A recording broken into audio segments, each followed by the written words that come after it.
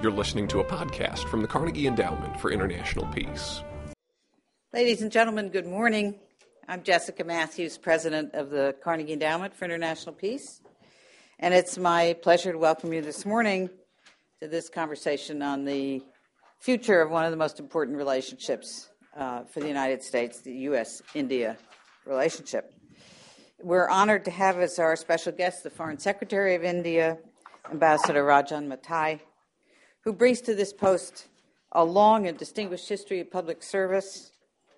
He joined the Indian Foreign Service in 1974, and since then he served in capitals all over the world, from Tehran to Tel Aviv, and most recently as ambassador to Paris before his appointment as Foreign Secretary in 2011. We here at Carnegie are fortunate to have hosted many of Ambassador Mathai's predecessors, including India's current envoy to the United States, Ambassador Rao. This legacy is a sign, I think, of the deep ties that we've developed here at Carnegie with India and in India. We've been fortunate to have leading scholars, Ashley Tellis, George Perkovich, here for many years working on the subcontinent.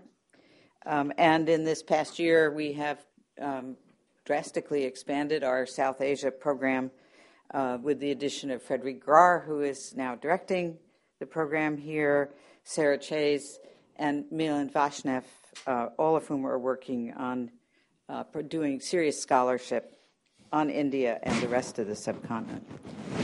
We are working hard and eagerly looking forward to opening Carnegie Center in New Delhi in 2013, and we very much appreciate the help and the advice that we've received from senior leaders in the Indian government on this important step. India's relationship with the United States is deeply important for both countries. In President Obama's words, the relationship between the United States and India, bound by our shared interests and values, will be one of the defining partnerships of the 21st century. And it's appropriate that Foreign Secretary Mathai is, I think, the third Foreign Secretary who will be meeting with Secretary Kerry in his new position. So just at the outset of, as he develops his agenda, it's appropriate and a sign of the importance of the relationship, the timing of this visit. It is, of course, a defining moment for the region, from the war in Afghanistan to the territorial disputes in East Asia. The U.S. and India have a myriad of overlapping interests and a crucial role to play together in shaping Asia's future. So we're delighted to have the Foreign Secretary join us this morning to share his perspective on the deepening strategic partnership between the United States and India. We will have time after his remarks for questions. He says only comfortable questions. Because after all, in India, you never have uncomfortable questions, right? But please join me in welcoming Foreign Secretary Mathai.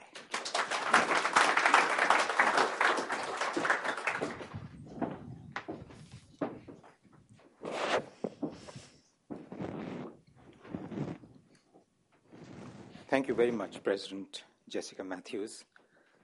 Friends of India and the United States, distinguished ladies and gentlemen, since the President of the United States has already described the relationship as a defining one, I've decided to call the title of my presentation today, somewhat more modestly, shall I say, a 21st Century Partnership for Peace, Prosperity and Progress. Well, thank you for this opportunity to share some thoughts with you on a theme that broadly takes up the conversation from where I left it last year in this great city. And as I did last year, let me say that it is remarkable how much has changed in our relationship since I was here a quarter of a century ago in the Indian Embassy in Washington.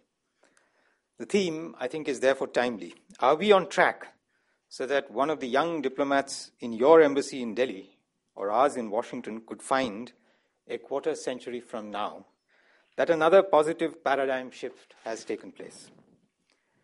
I wouldn't assume anyone can see up to 2038, but I hope to suggest some ideas to take stock of where the relationship is and to consider the way forward as a new administration establishes itself in the United States so that we do keep on track. In doing so, I trust I will not be accused of plagiarism, as your esteemed institution has recently prepared a paper by my friend Ashley Tellis with the subheading that encapsulates the task at hand. The subtitle was Sustaining the Transformation in U.S. India Relations. The headline, of course, was eye-catching, Opportunities Unbound.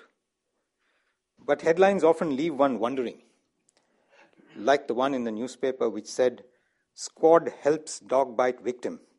Not all readers clearly saw whether dog bite was an adjective or pondered over the squad's assistance to the dog.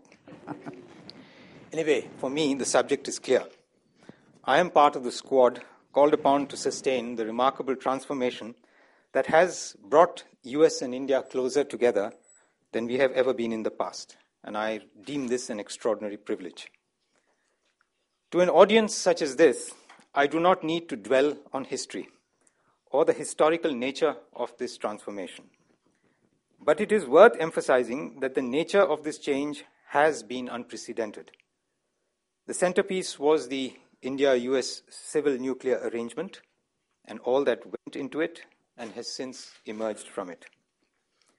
The problem, of course, is that everything since that definitive moment tends to be compared with the audacity of what we dared to do together in putting this arrangement in place.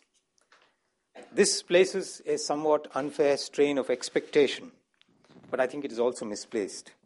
Because the truth of it is that much that has happened since is equally significant in the game of nations in which we have evolved a new normal in the relationship. And let me cite a few instances of what I mean by the new normal.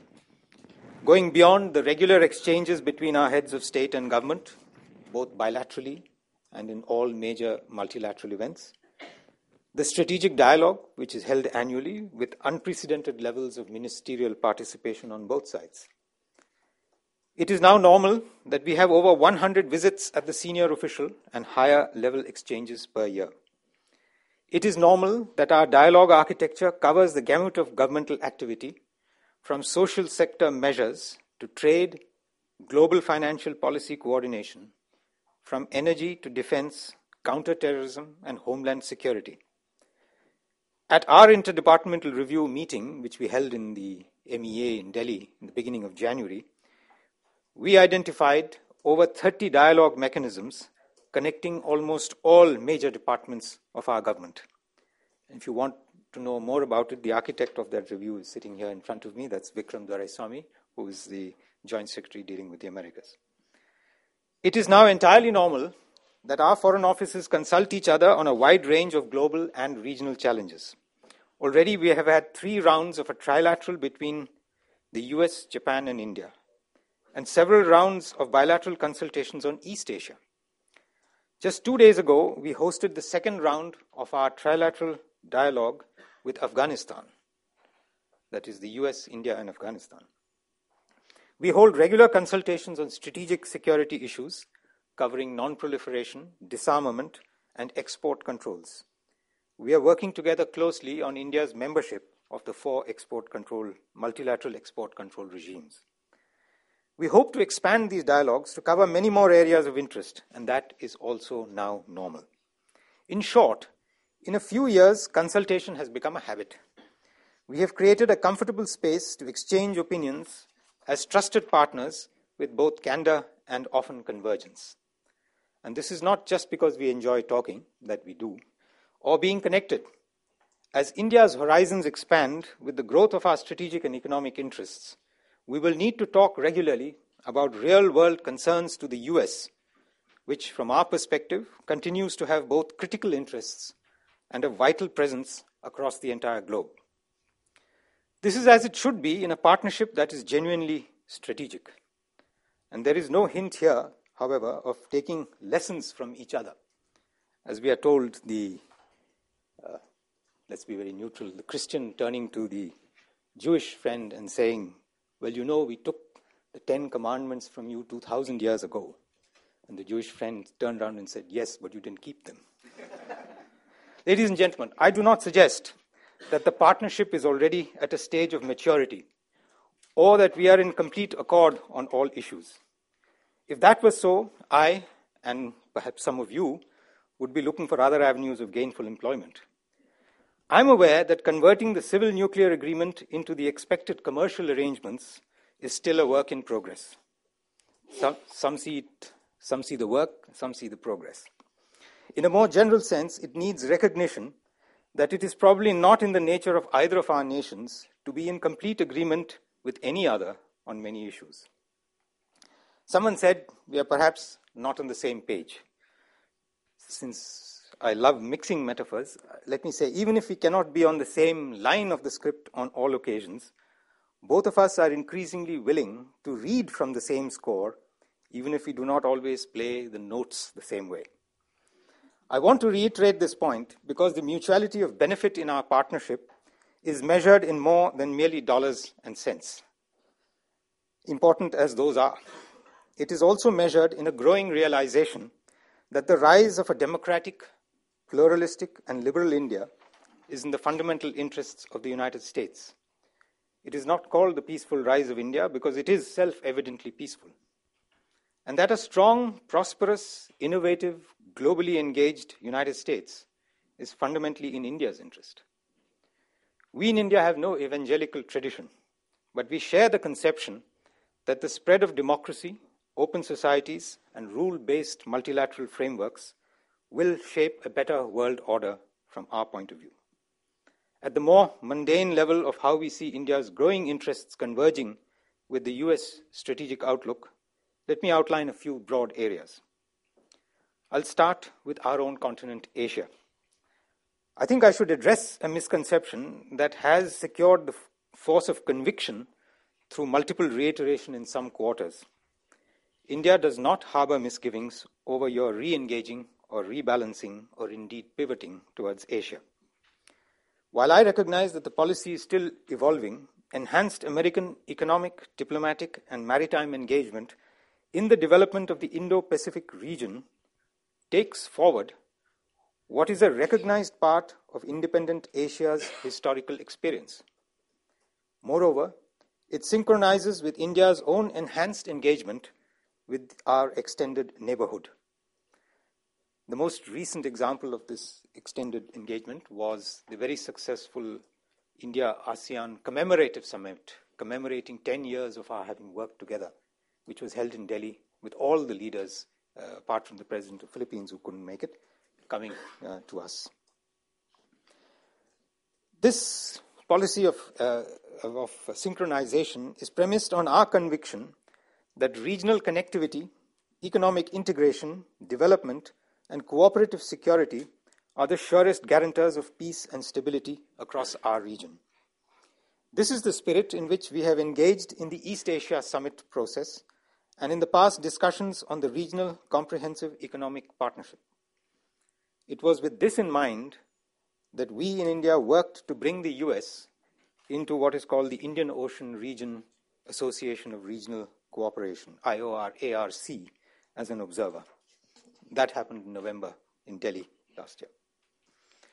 Our engagement with partners in Southeast Asia and beyond must contribute to the creation of a mutually acceptable regional security and economic architecture. Such architecture must be based on commonly accepted international rules. It should facilitate respect for international law, freedom of navigation, maritime commerce, and communications.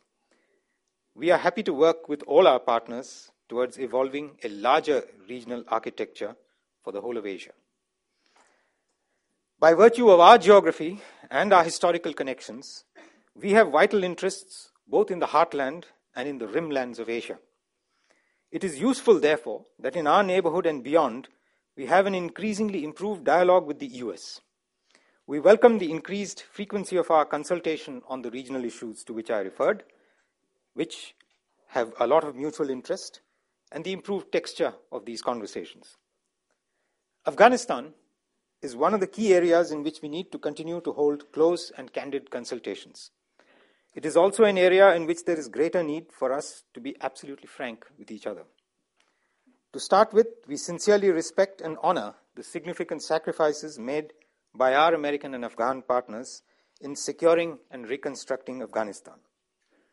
India, too, has given lives and has spent almost $2 billion in reconstruction assistance, and we intend to remain engaged with Afghanistan and its other international partners.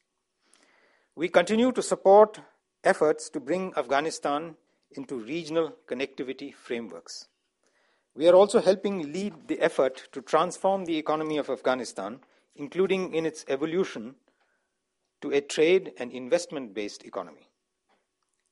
Now, why is India involved? Very simply, history has taught us that whatever happens in Afghanistan has and will continue to affect our security directly and materially. We have not forgotten the terrorist havens that targeted us, springing up as Afghanistan descended into chaos in the 1990s. And obviously, we do not want that to happen again. It is for this reason that the internationally accepted red lines must be respected in whatever reconciliation models are being considered. So also, actions in support of the political transition should not undermine Afghan institutions of governance. We all need a credible government there after 2014 as well. But most of all, we are yet to see any evidence that supports the notion of a dividing line separating Al-Qaeda from other terrorist and extremist groups, or indeed that these groups and those who support them have either had an epiphany or made a real strategic reassessment of their objectives. To us, it makes little sense to draw lines of distinction that most of these groups or their sponsors are themselves not prepared to do, at least not just yet, either in word or deed. In this context, I cannot overemphasize the point that terrorism is and will remain a preeminent security challenge for both our countries. Our convergence on the source and the nature of the threat in our region has never been greater. It is therefore a challenge that provides us an opportunity for enhanced cooperation in combating terror and protecting our people from it. This is even more of an imperative today as we move into a period of significant uncertainty in the next few years.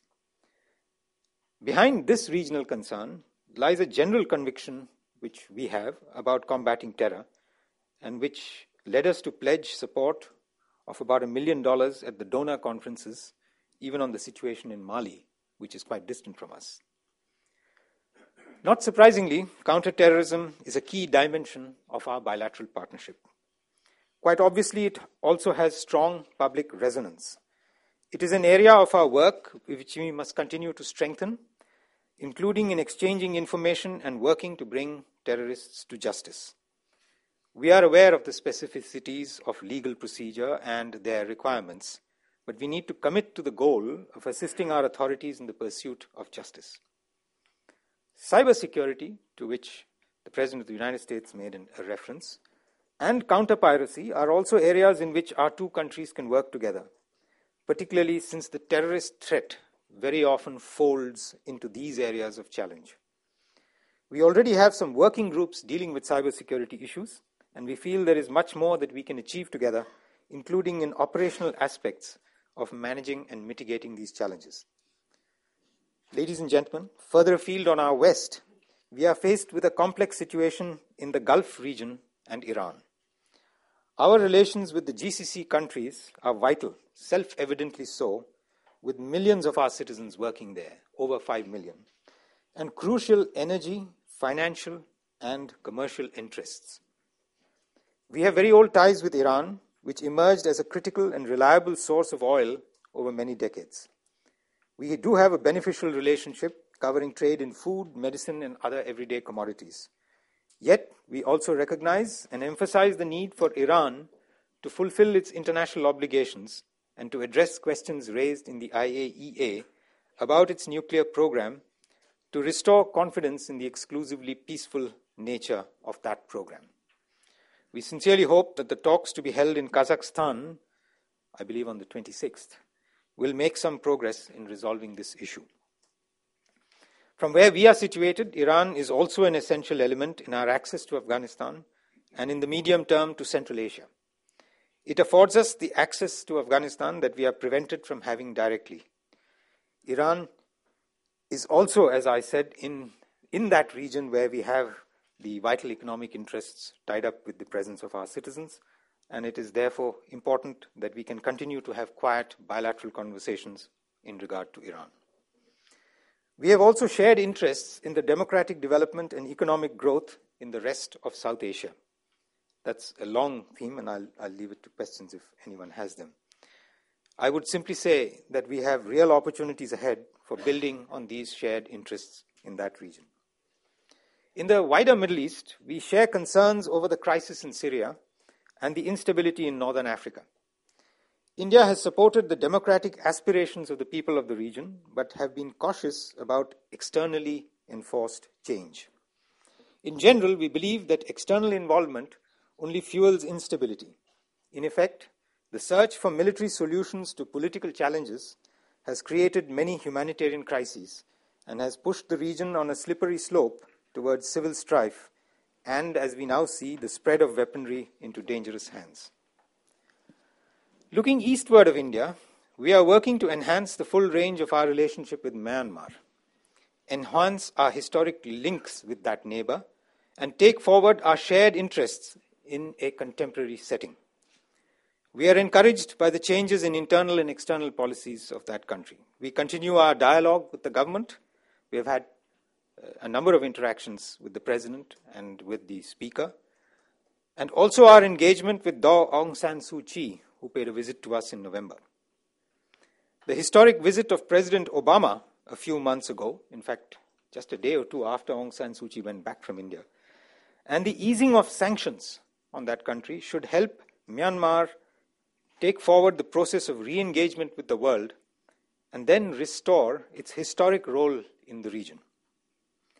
Even on global and extra-regional issues, ladies and gentlemen, we are developing the habit of broader cooperation.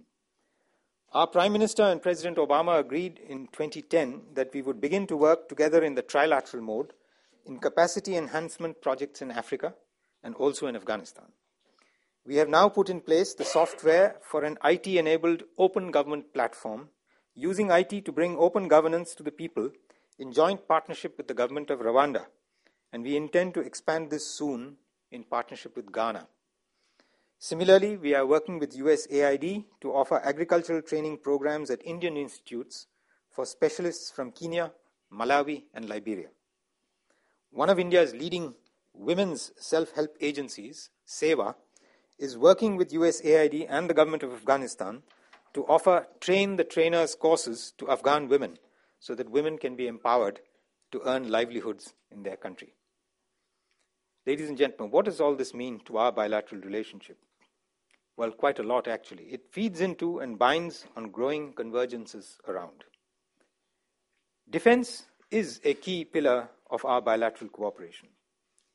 It bears mentioning that from a state where this trade was, to borrow Ambassador Blackwell's inimitable phrase, flat as a chapati, there is today nearly $9 billion in bilateral defense trade. Now, I dined out on this figure when I spoke in Washington last year also, but it will grow over time. It will assuredly not be stuck like the chapati jokes. And this was actually originally an ethnic joke, but now in this politically correct age, we'll just say Indian A and Indian B.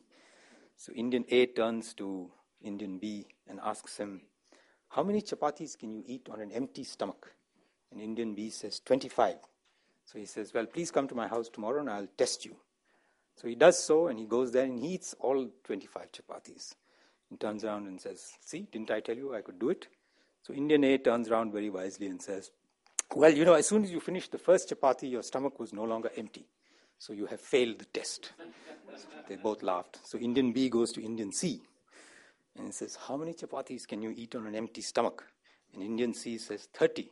Indian B says, well, if you had said 25, I would have told you a really nice joke. Our armed forces, jokes aside, are developing the habit of closer cooperation through training together and through bilateral military exercises. Today, our armed forces conduct the maximum number of military exercises they do with any foreign partner, that is with the United States. We are currently in the midst of an effort to find ways in which we resolve process-related rigidities in our respective systems. We do need to find ways to make procedures more compatible if the partnership is to develop to mutual benefit. We also hope to find ways in which we can genuinely transform our defense partnership by significantly strengthening the technological dimension of the partnership so that it has a mutually beneficial impact on the development of India's defense industry. Trade and economic cooperation continue to increase. Both services and goods trade are up over $100 billion now annually, and we are hopeful that in the near future, our bilateral trade policy forum can be held. A meeting is indeed overdue. Just before I walked in here, I was reminded that in Ashley's book, there is a reference to space as another area where we could cooperate, and I commend that suggestion. We have, in fact, developed very significant capabilities which are entirely compatible with those of the United States for a significant partnership.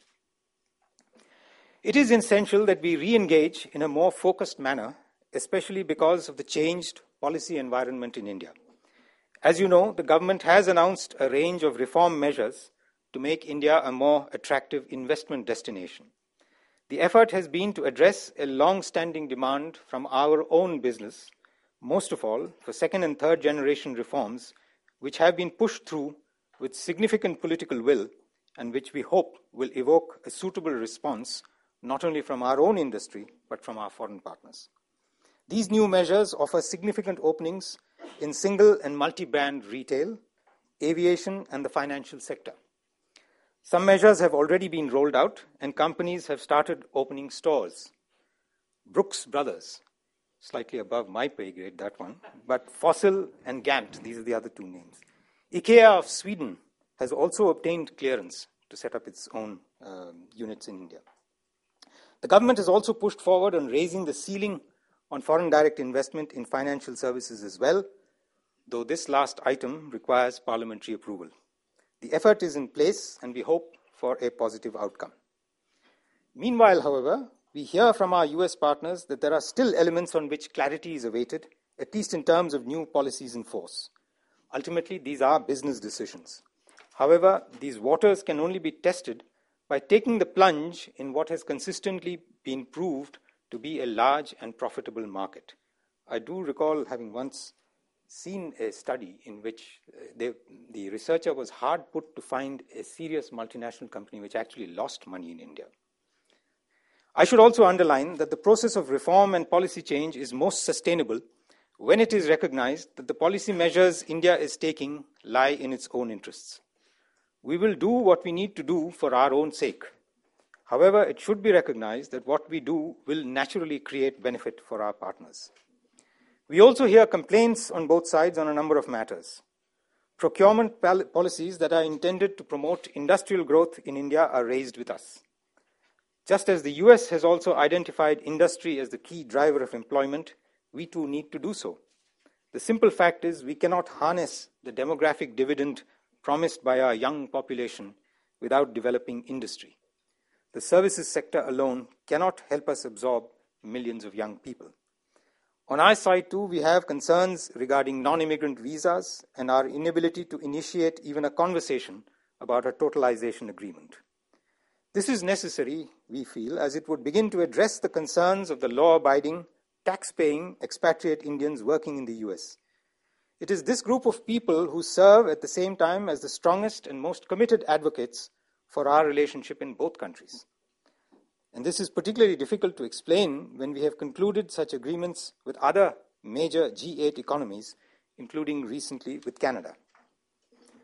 We note your deadline to conclude negotiations for a trans-Pacific partnership and your plans now announced for discussing a comprehensive transatlantic partnership.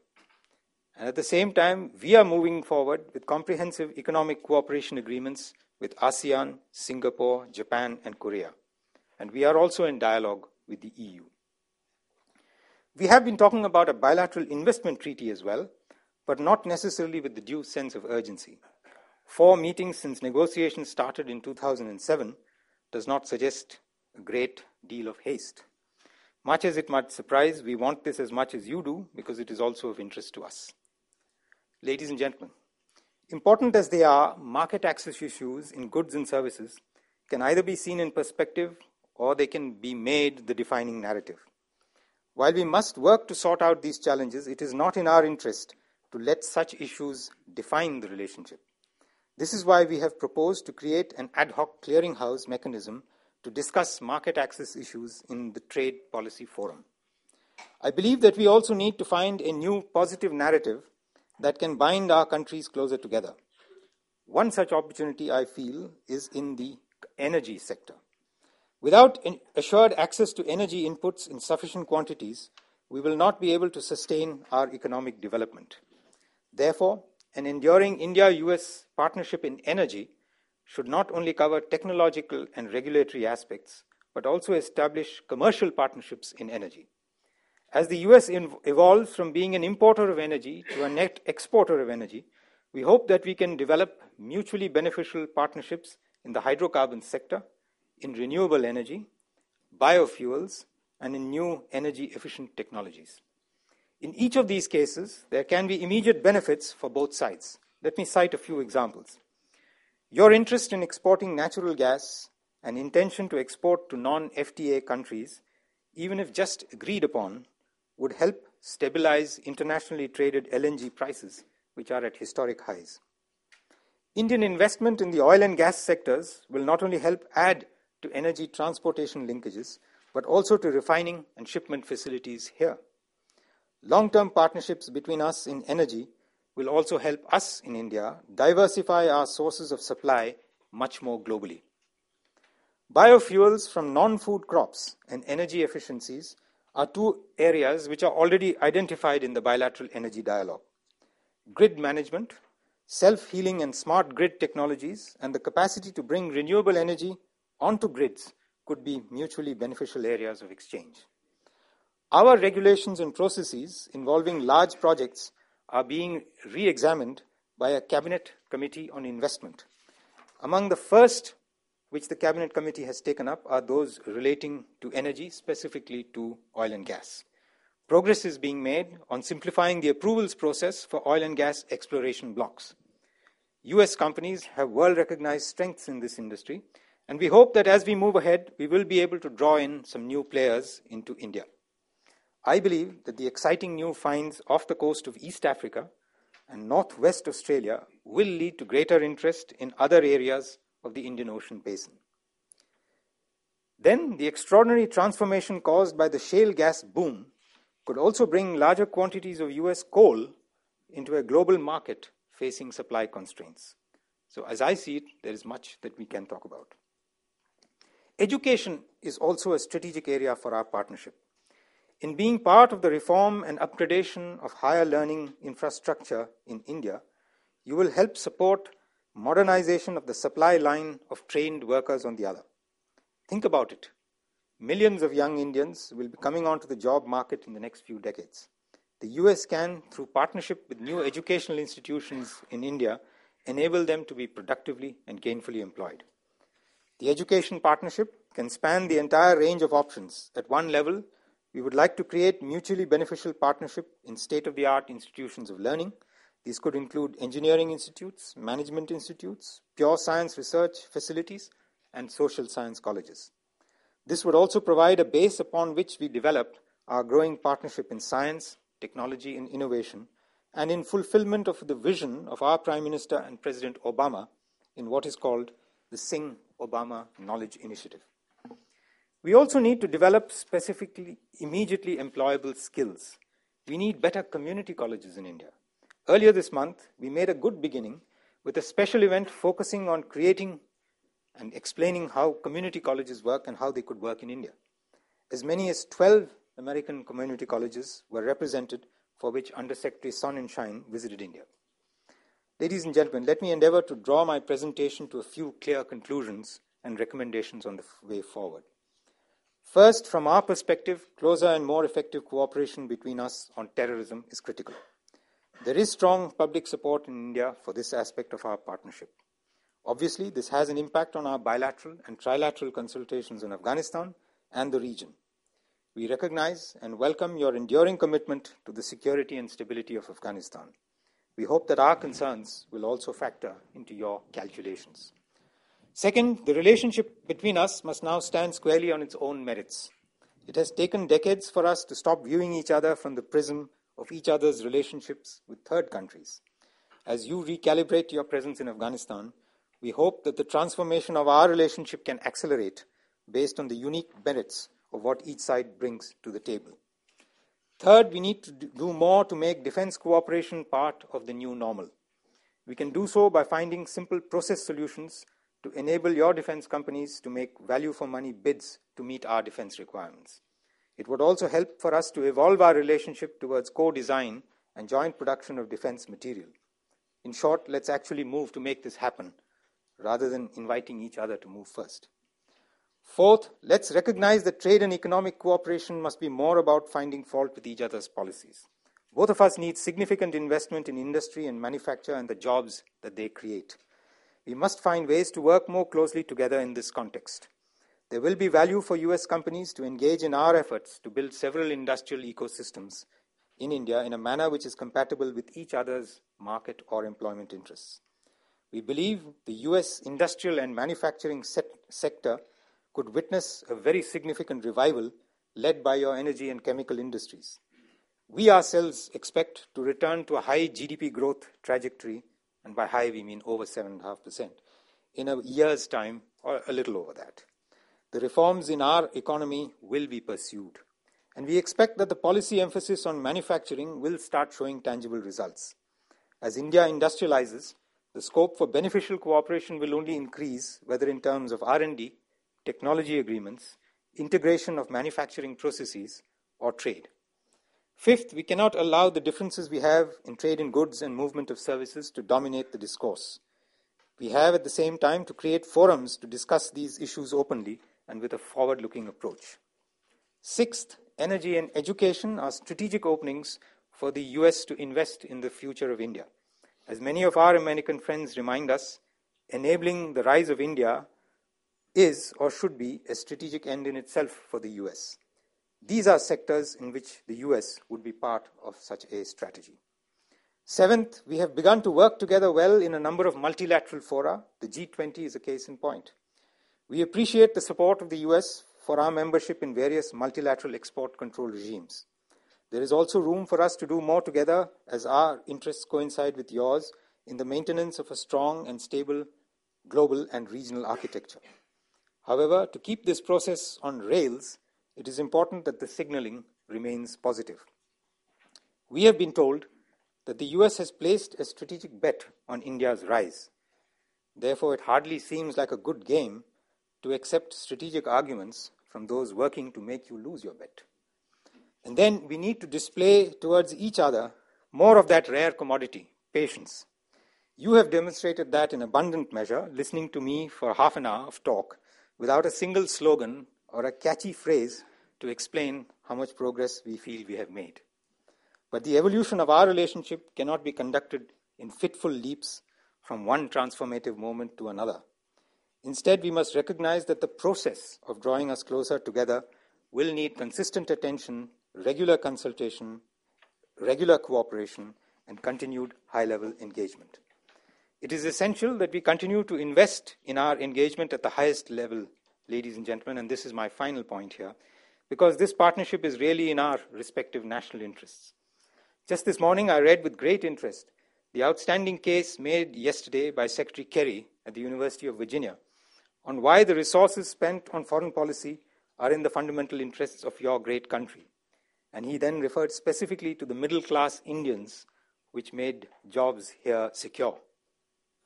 And it not only struck me that the case he made could quite easily have been made by my own minister, hopefully with some impact on our finance minister, but equally that our mutual investment in the India-US partnership is actually all about making our people safer and more prosperous.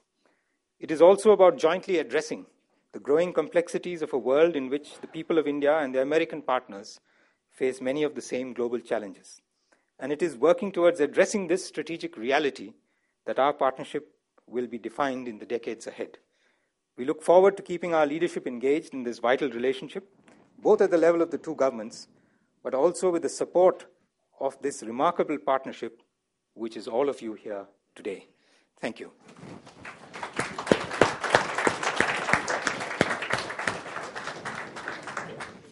We have microphones, so please wait. Please introduce yourself to the Secretary. And we have 15 minutes, so let's begin right here, please. We'll go from right to you. Thank you.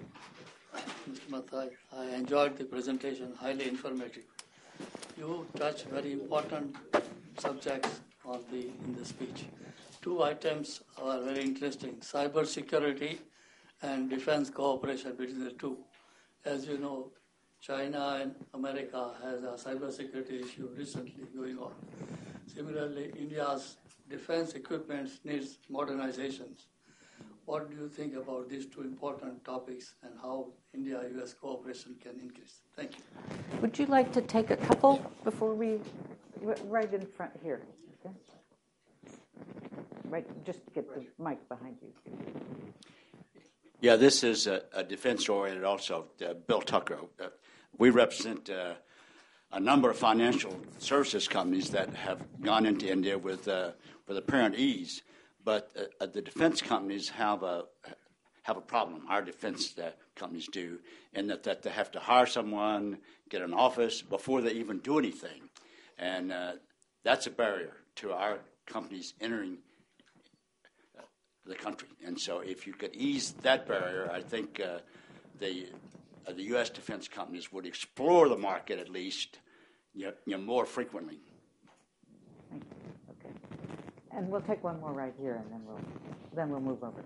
Thank you very much. Minister, thank you for that excellent and really wide-ranging presentation. I come, Tom Rowe, from the EU Asia Centre in Brussels.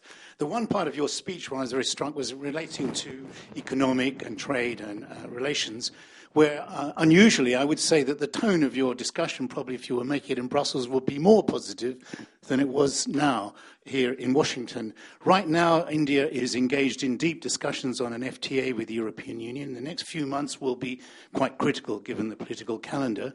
I wonder if you could say a few comments about that, and also given the fact that the EU and the US will be trying over the next 2 years to create a transatlantic free trade agreement. To what extent does that lever India and other big players more into a discussion, both with the US and the EU, on these matters? Thanks. Well, thank you. Cybersecurity is definitely an area where I think there's a lot that India and the US could do together. We have, in fact, begun a series of cybersecurity dialogues with a very large number of partners. And I do agree. I think this is an area where we need to engage. There are, as it happens, when these subjects emerge, a very large number of players on both sides who are involved. And I think the first thing we need to do is to identify a structure through which you can begin the dialogue. But certainly, I think definitively this is one area which we in India would be looking forward to. On the defense cooperation, I think I did try in my presentation to say just how much we could do. Beyond the two or three areas which are already functioning, which are regular exchanges and consultations between our defense authorities, regular defense exercises, and we have now defense procurement.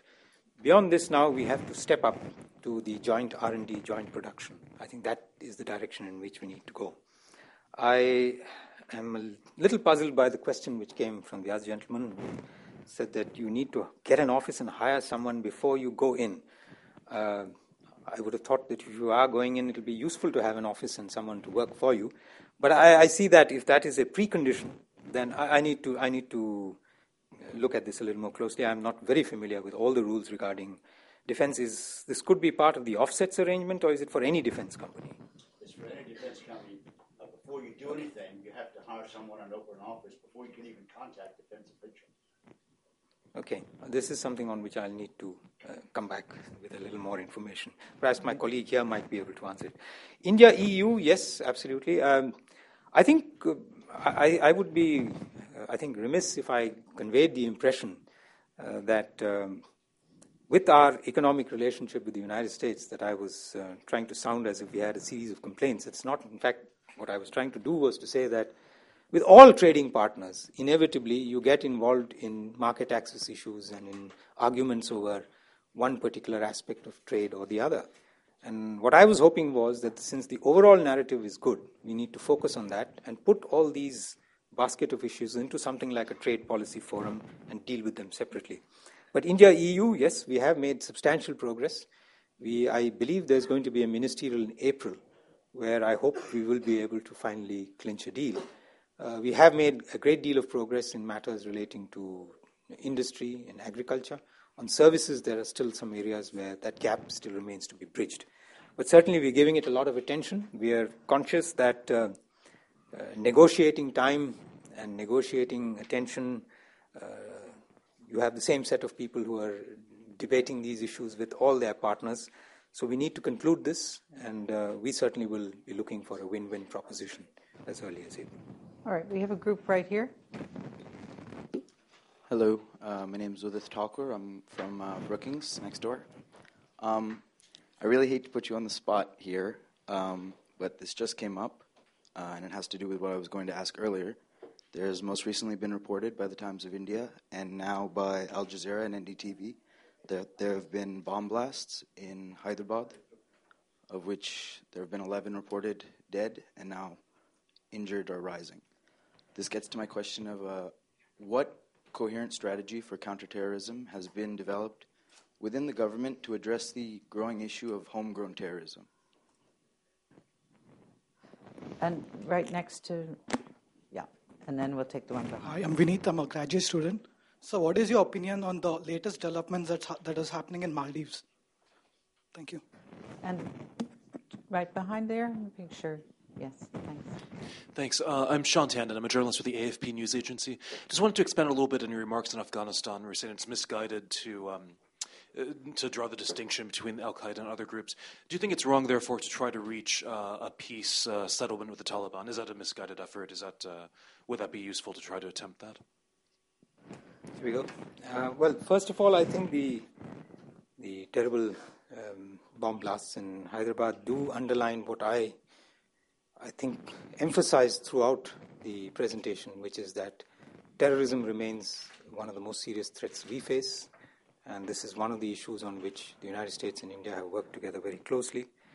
I'm not sure there is any evidence that it could be homegrown terrorism. We have had a number of attacks which have been traced to inspiration or leadership outside the country.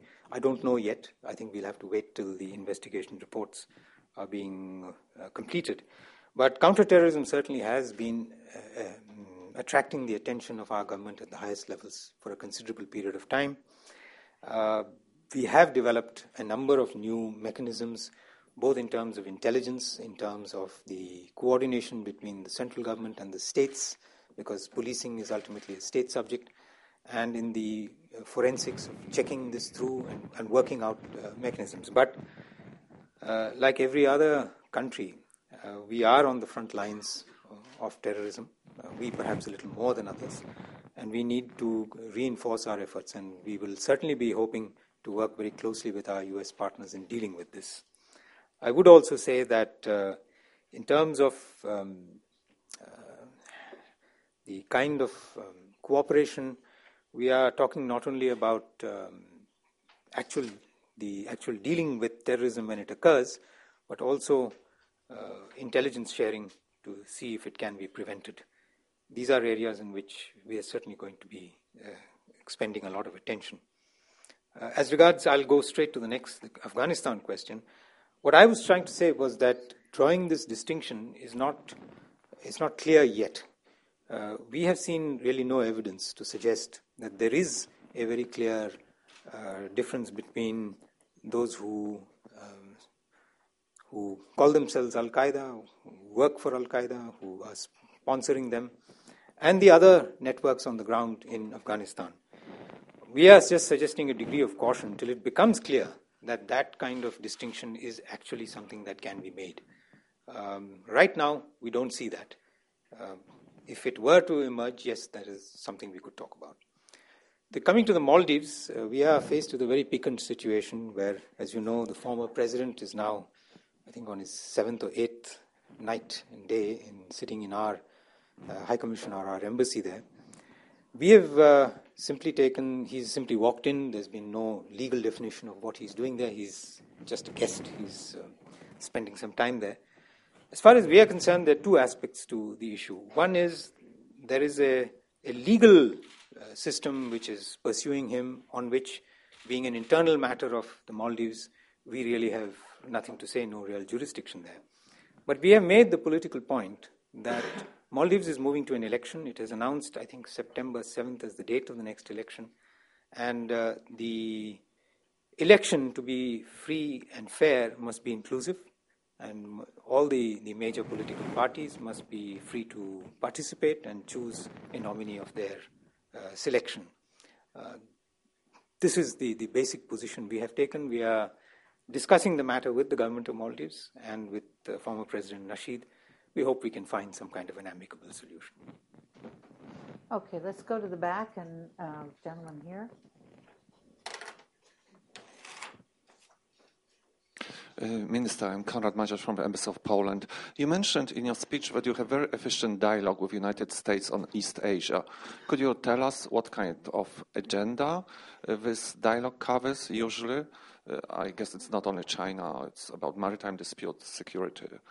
Just a bit elaborate, if you could, on agenda of this dialogue. Thank you.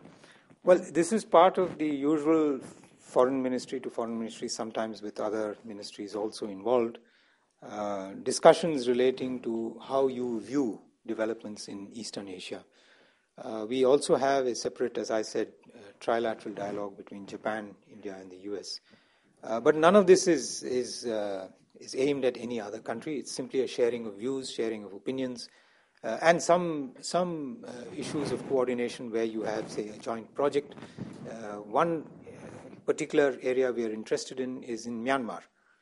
Because Myanmar has simply emerged, it has huge needs. We are working there on a large number of projects, road building, things like that. If there is an interest in the other countries in joining in some of those projects, we'd be very happy to cooperate. But that's broadly it. It started with discussions relating to Southeast Asia and then broadened to East Asia and Myanmar. The last question will be the lady right there. Thank you. My name is Sabina Mata. I used to be based in your country for 4 years as a correspondent for German National Radio. I've just returned from a multi-week visit, actually. Sir, I'm surprised that I haven't heard you mention Pakistan as a sponsor or at least harbor of terrorism in your country as well as in Afghanistan, where it's a major irritant to American forces. So where do you see opportunities for cooperation between your two countries there in that respect? Well, I think the subtext of what I was saying was that there are many sponsors and there are many safe havens for terrorism. And it is not my intention to get into a specific name game, but clearly we have a regular discussion with Afghanistan. And Afghanistan is certainly concerned about the presence of safe havens across its border. We have also a regular dialogue with the United States in regard to Afghanistan, and as I referred, we have even a trilateral dialogue. But most of it is actually focused on dealing with our bilateral issues and how they mesh together. In regard to our own dialogue with Pakistan, as you know, we have been a kind of dialogue on different themes and different subjects. But Afghanistan has still not become one of those issues, not because we are unwilling to speak.